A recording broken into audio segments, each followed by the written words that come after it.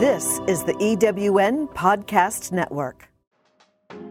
You work with your customer or your target customer to figure out what is the need out there. And then as you develop a minimum viable product, you're going to go back to your customer and get feedback so you can really incorporate that into your product. You're not just in a vacuum trying to say, hey, I think this would be great because say, hey, Pat likes it, Aruna likes it. It's because who is your target audience? And that's, I think, so important, like figuring out who that is. And towards the end, when you actually launch your product, when you feel you reached the launch point and where it's becoming more of an operational thing, then you still want to keep getting that feedback from your customers. So it's not at one point in time, it's a cycle. It's Lift as We Climb, a show that shares secrets about growing your business from the eWomen Network Premier Success Coaches and outstanding members from around the world. I'm Pat Miller, the Idea Coach and your host of the show. On today's show, we're looking into the mirror. How's your product doing? Is it serving your customers' needs? And is it creating enough customer benefit to help you to continue to grow? We'll interview Aruna Krishnan, owner of Optim LLC, who will guide us on an insightful but maybe a little bit uncomfortable journey in this episode. Lift as We Climb is sponsored by The Expressory, your relationship building concierge, Cultivating Sales, the all-in-one CRM for sales and marketing, and the LinkedIn Lifestyle, secrets and strategies to be a LinkedIn star.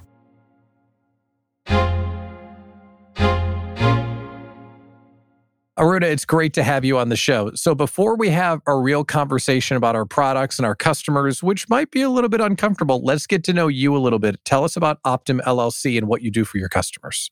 Sure. Optim LLC is my company. I'm a business consultant and I help my clients with their product strategy, right from definition through implementation. And that's something not a lot of people focus on. Are you finding fertile ground when you have those conversations with clients?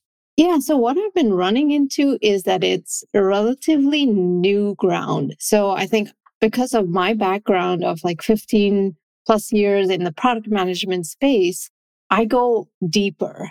I think there are certain things that are being done in terms of voice of customer, but it's only scratching the surface. And with my background, it's really digging down deeper, right, to the core of everything and how to define the product and some of the rules around that. Ooh, I'm excited. I'm genuinely excited for this conversation. So let's make sure that if someone's not an expert in this area, that they're on the same page with us. Define it for us. How do you define product customer fit? Yeah. So the way you look at that is every aspect of your product actually meeting a need of your customer. Let me go a little bit deeper there. So a product is going to have maybe three different elements. One is going to be its features. So very outward features. Those are generally what you expect the customer to find useful or help them do their job. Then the other thing is we look at from the customer's angle. Why did they come buy a product? Number one, to help them do a job. Number two, to solve a problem. Number three, to help improve their life, right? So there's get stuff done. So like the day-to-day, solve my problems, and then be delighted, right? We can use the word delighted because who doesn't want to be delighted?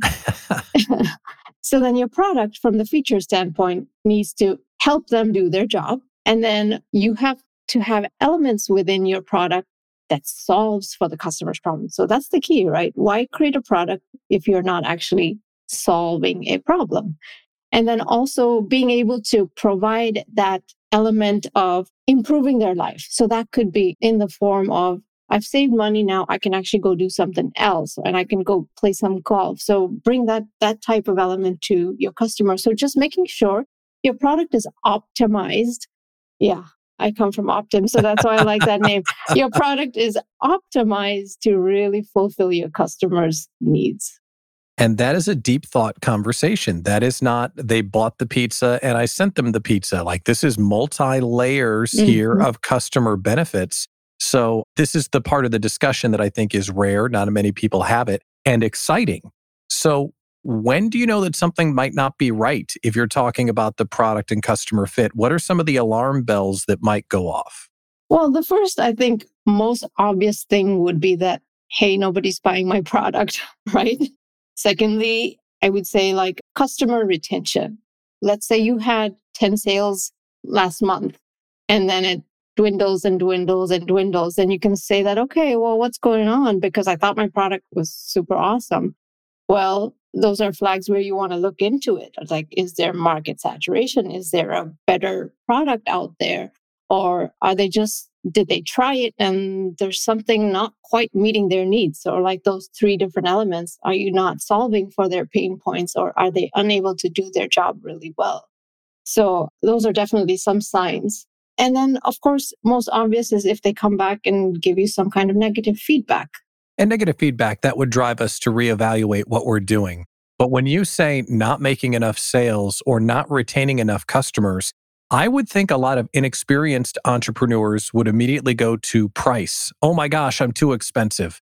And that's a race to the bottom. Do you find that with people that they go to price as one of the cure-alls when what you're saying, it sounds like we're not talking about pricing, we're talking about customer satisfaction and benefit. Am I thinking about that right? Yeah, that's absolutely right. I mean, pricing can be an element. Like if you have similar products on the market, let's just think about us as consumers. If there are similar products and there's not that much differentiation, it's like, okay, designer brand, this is a really easy example. Designer brand versus generic brand, exactly the same product, but unnecessary price variance, right? I'm kind of cheap, so I'm probably going to go with the generic brand. I don't have anything to prove. So in that case, yeah, price might be the differentiating factor. But then in most cases, if we're not talking designer brands, it's going to be like, what is missing in your product that you need to probably look at? How can you satisfy your customer? How do you help them actually solve those problems that they're trying to solve? So we talked about price for a second. What are some of the other big pain points that come into the customer product fit that may jump up if we're not thinking about it? Yeah. So, and I had kind of mentioned market saturation. So I want to make this statement. So even when you're developing a product or you're growing your product, you want to think about what is the underserved niche, because otherwise it's going to be really hard if you have 100 or 1,000 people doing the same thing. What is your unique value proposition? What is your product's unique value proposition? I've been using the word product, but it could also be service. Product is the same as service in this case, right? If you're a service provider, that is your product. And every sub-service that you provide is a feature of your product. So just wanted to clear that up. And then the other thing, other than market saturation, the other pain point is that the industry is changing, the market is changing, and then you have to keep up with what those changes are, whether it's like a technology or whether it's just new knowledge or the way that people want to move forward. Like a very common example that I can give here is Kodak. Do you remember a company called Kodak? I do. I am old and bald. I remember Kodak. Yeah. Right. And there was this whole thing about Kodak. What was that? The Kodak moment. They had a whole brand going on. But then digital photography came about and they didn't really keep up with it. And I don't think there's any more Kodak, right? They don't exist anymore. So they made themselves extinct by just not keeping up with what was going on, moving on with technology. So you mentioned some of these customer benefits that are out there. Are there other customer benefits that maybe major groups of them that you haven't mentioned because there are different ways we can provide the service? Or you mentioned technology is one of them. Are there any others? Yeah, so the ones that I can think of is time and cost savings. If you have a product and you've been doing something totally manually, example, a tax software, right? I mean, how much time are you saving by just going through this automated process instead of maybe trying to figure it out yourself? It could take you weeks. And I know like in my house, it has always waited till like 11:59 till April 14th, Yeah. right? So products like that, where you're taking the stress off the customer, making it like an easy customer journey. I want to use that term to help them navigate through this process. So that's definitely one benefit. People love to get back time. They love to save money. And sometimes that time savings is equal to money savings. The other thing would be where benefits is where you're enabling revenue growth. So let's say as a podcaster and as you are, Pat, too, I've just come to the realization that I want to outsource my editing and things like that because that's someone's product or service that I could buy And there I can focus on growing my own business, right? Because now I can focus on strategy. So those are some of the benefits by you offering your product where you're helping someone be able to focus on what's important to them. And then the most obvious one is just improving their quality of life. Just your product is improving their quality because it enables them to do things for themselves, or it just gives them insight into things that they want to do. This seems to be a discussion that falls between marketing and sales. I think a lot of people spend time on their product and its quality and its price and its margin and all of that. I think a lot of people spend a lot of time worrying about their marketing. They even focus on their sales. But this seems to fit between marketing and sales in the idea that if you get the product customer fit right, your sales will be good. And you'll be talking about things in your marketing that really drives that customer benefit. Is that right? Is this between marketing and sales, or where does this fit in the product development cycle? That's a really good question, Pat. And I remember when I first entered into the small business space, I noticed that there's a lot of digital marketers, and that's a huge industry now. But this is like, what if I say, I'll talk about it in terms of an example. What if I say, oh, wow, I have this beautiful rock that I'm going to sell. Let me just do all this digital marketing, hire a digital marketer. Well, that's not really going to go anywhere, because I think where my type of service or the things that I focus on is, well, does someone want this rock?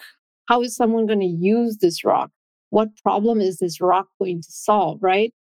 The truth is, it's really at every stage of development, right from inception, because you're going to iterate. And I'm going to say this because I come from a world that believes in MVP, minimum viable product, and iterations, and agile and lean, lots of different things. But let's focus on, you work with your customer or your target customer to figure out what is the need out there.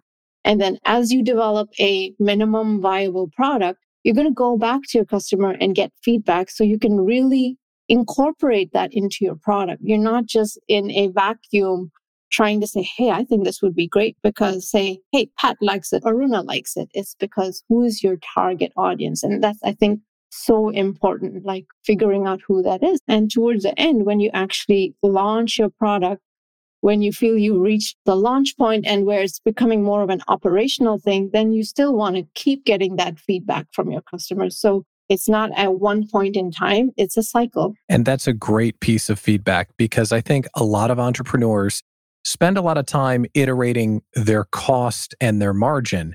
But I don't know if a lot of people think about, how do I make my customers happier and happier and want to come back more often? And maybe I'm wrong on that, but it seems like the discussions that I have seem to be more based on making more money out of every transaction rather than making my customers happier with every transaction. And is that a thing that small business is just ignoring? Is that the premise of the company, that we're not spending enough time worrying about customer satisfaction? Yeah, I don't think that's necessarily built into the culture, I would say. And it probably is coming in more and more, but with some people doing voice of customer work, but I think it has to be something that's really incorporated into your process. And probably people like me can bring more awareness to the importance of that.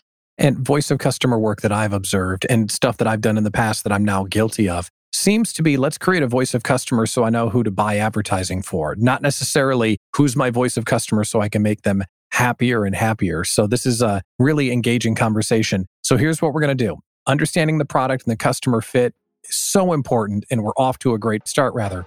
But what do we do if things are out of whack? I'll ask Aruna how we can get things back on track next on the Lift As We Climb podcast. This episode of Lift As We Climb is sponsored by Cultivating Sales, the all-in-one CRM for sales and marketing.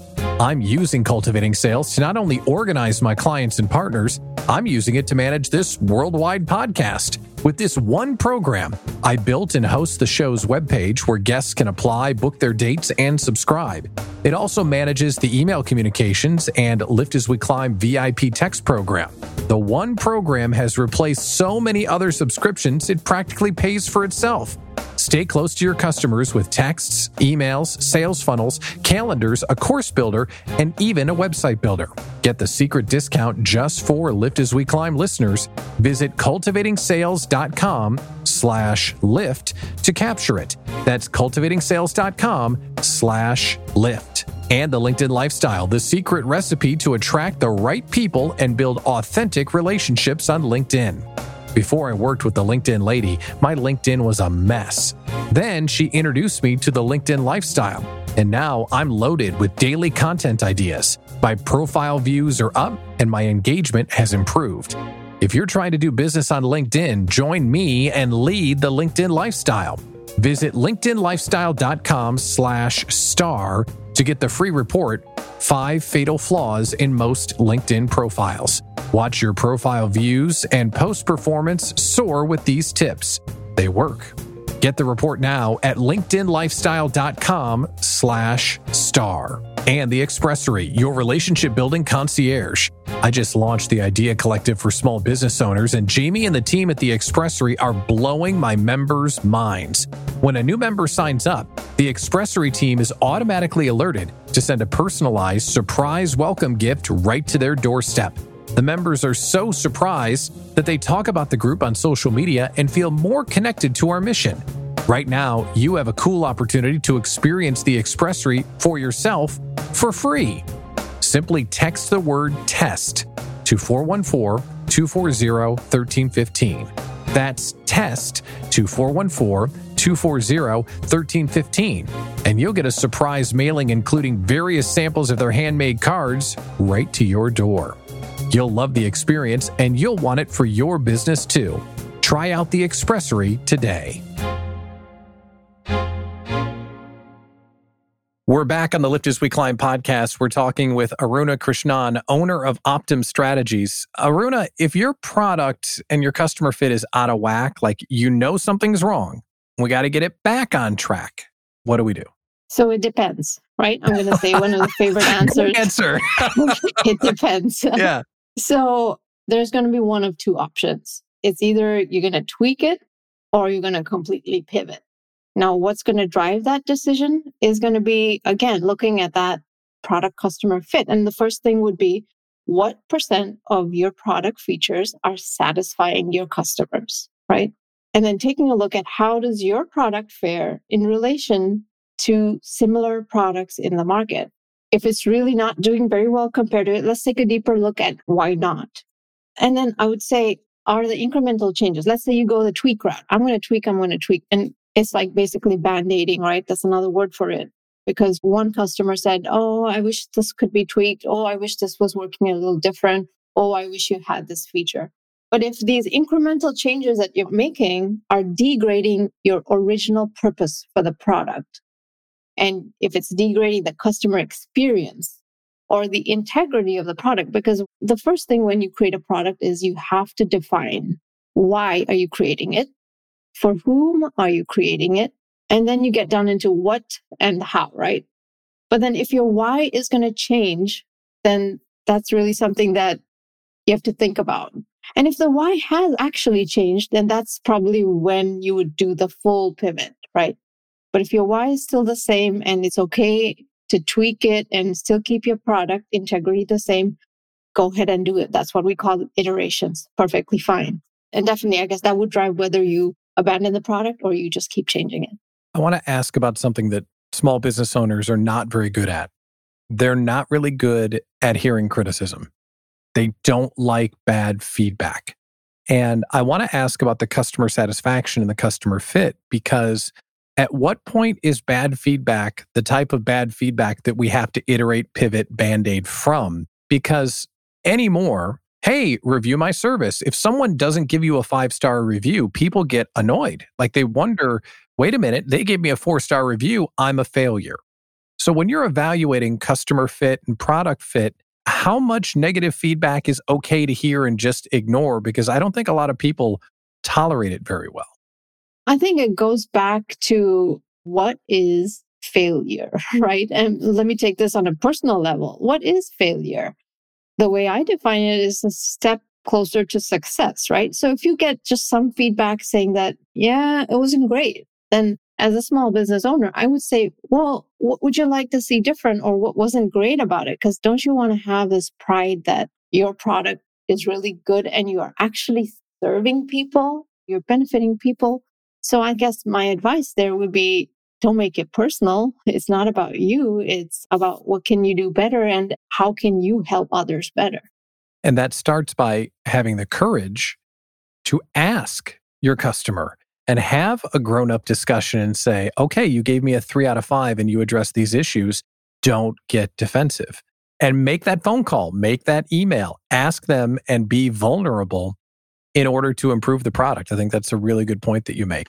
So let's talk success stories here. So you evaluate someone's product and customer fit and you help them with it. Surely you've done that before. Tell us how powerful this is and what the results might be if you get it right. Sure. I'll tell you a little story. So I was working with this large corporate client and it was for like the financial department.